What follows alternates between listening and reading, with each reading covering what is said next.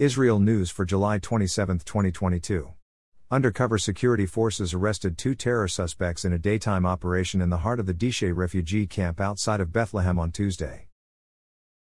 Security forces arrested 8 terror suspects in raids last night. 1 border policeman was lightly injured. 2 Israeli brothers caught a man attempting to climb over the border fence from Lebanon into their farm in Israel. The man was unarmed and handed over to the army for questioning. Defense Minister Benny Gantz disclosed that Israeli fighter jets returning from a strike in Syria came under Russian anti-aircraft fire in May. None of the planes were hit. Gantz said that it was a one-time incident. Prime Minister Lapid met with King Abdullah of Jordan in Amman today. The Kremlin said yesterday that the move to close down the Jewish agency offices in Russia was not political, but strictly a legal matter. Kremlin spokesman Dmitry Peskov said, "The situation should not be politicized or projected onto the entirety of Russian-Israeli relations." A special Israeli delegation will head to Moscow tonight.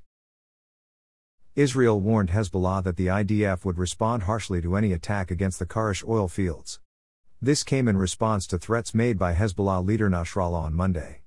Israel and Lebanon are trying to mediate a dispute regarding ownership of the offshore fields.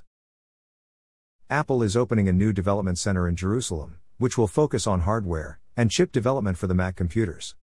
Apple already has about 2,000 employees in Israel at its development centers in Herzliya and Haifa and 60 in Ramallah. Israel Group has notified the Tel Aviv Stock Exchange that it is in advanced talks to acquire a European airline for an estimated year 2030 million. Thanks for listening to the Israel AM News Summary.